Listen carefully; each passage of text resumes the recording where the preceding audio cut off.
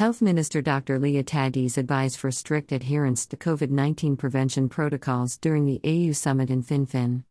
Ethiopia is preparing to host the 35th African Union (AU) summit in Addis Ababa in February. Though AU traditionally holds its annual summit at the headquarters in Addis Ababa, it had not been able to hold the summit in person due to the outbreak of COVID-19 over the past 2 years. However, after 2 years, the member states decided to hold the 35th Ordinary Session of the Assembly of the AU here in Finfin in the beginning of February. The minister told INA that necessary preparations have been made to prevent the spread of COVID-19 during the summit. The highest possible prevention protocols of COVID-19 will be implemented in all activities related to the summit, she said.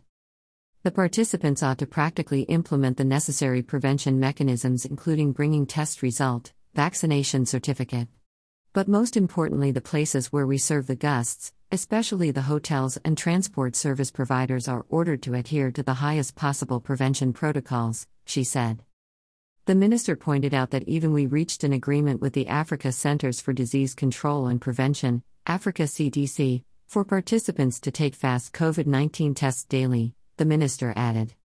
Leah also advised everyone to strictly adhere to the COVID-19 prevention guidelines everywhere, especially during the meeting, hotel and transport interactions.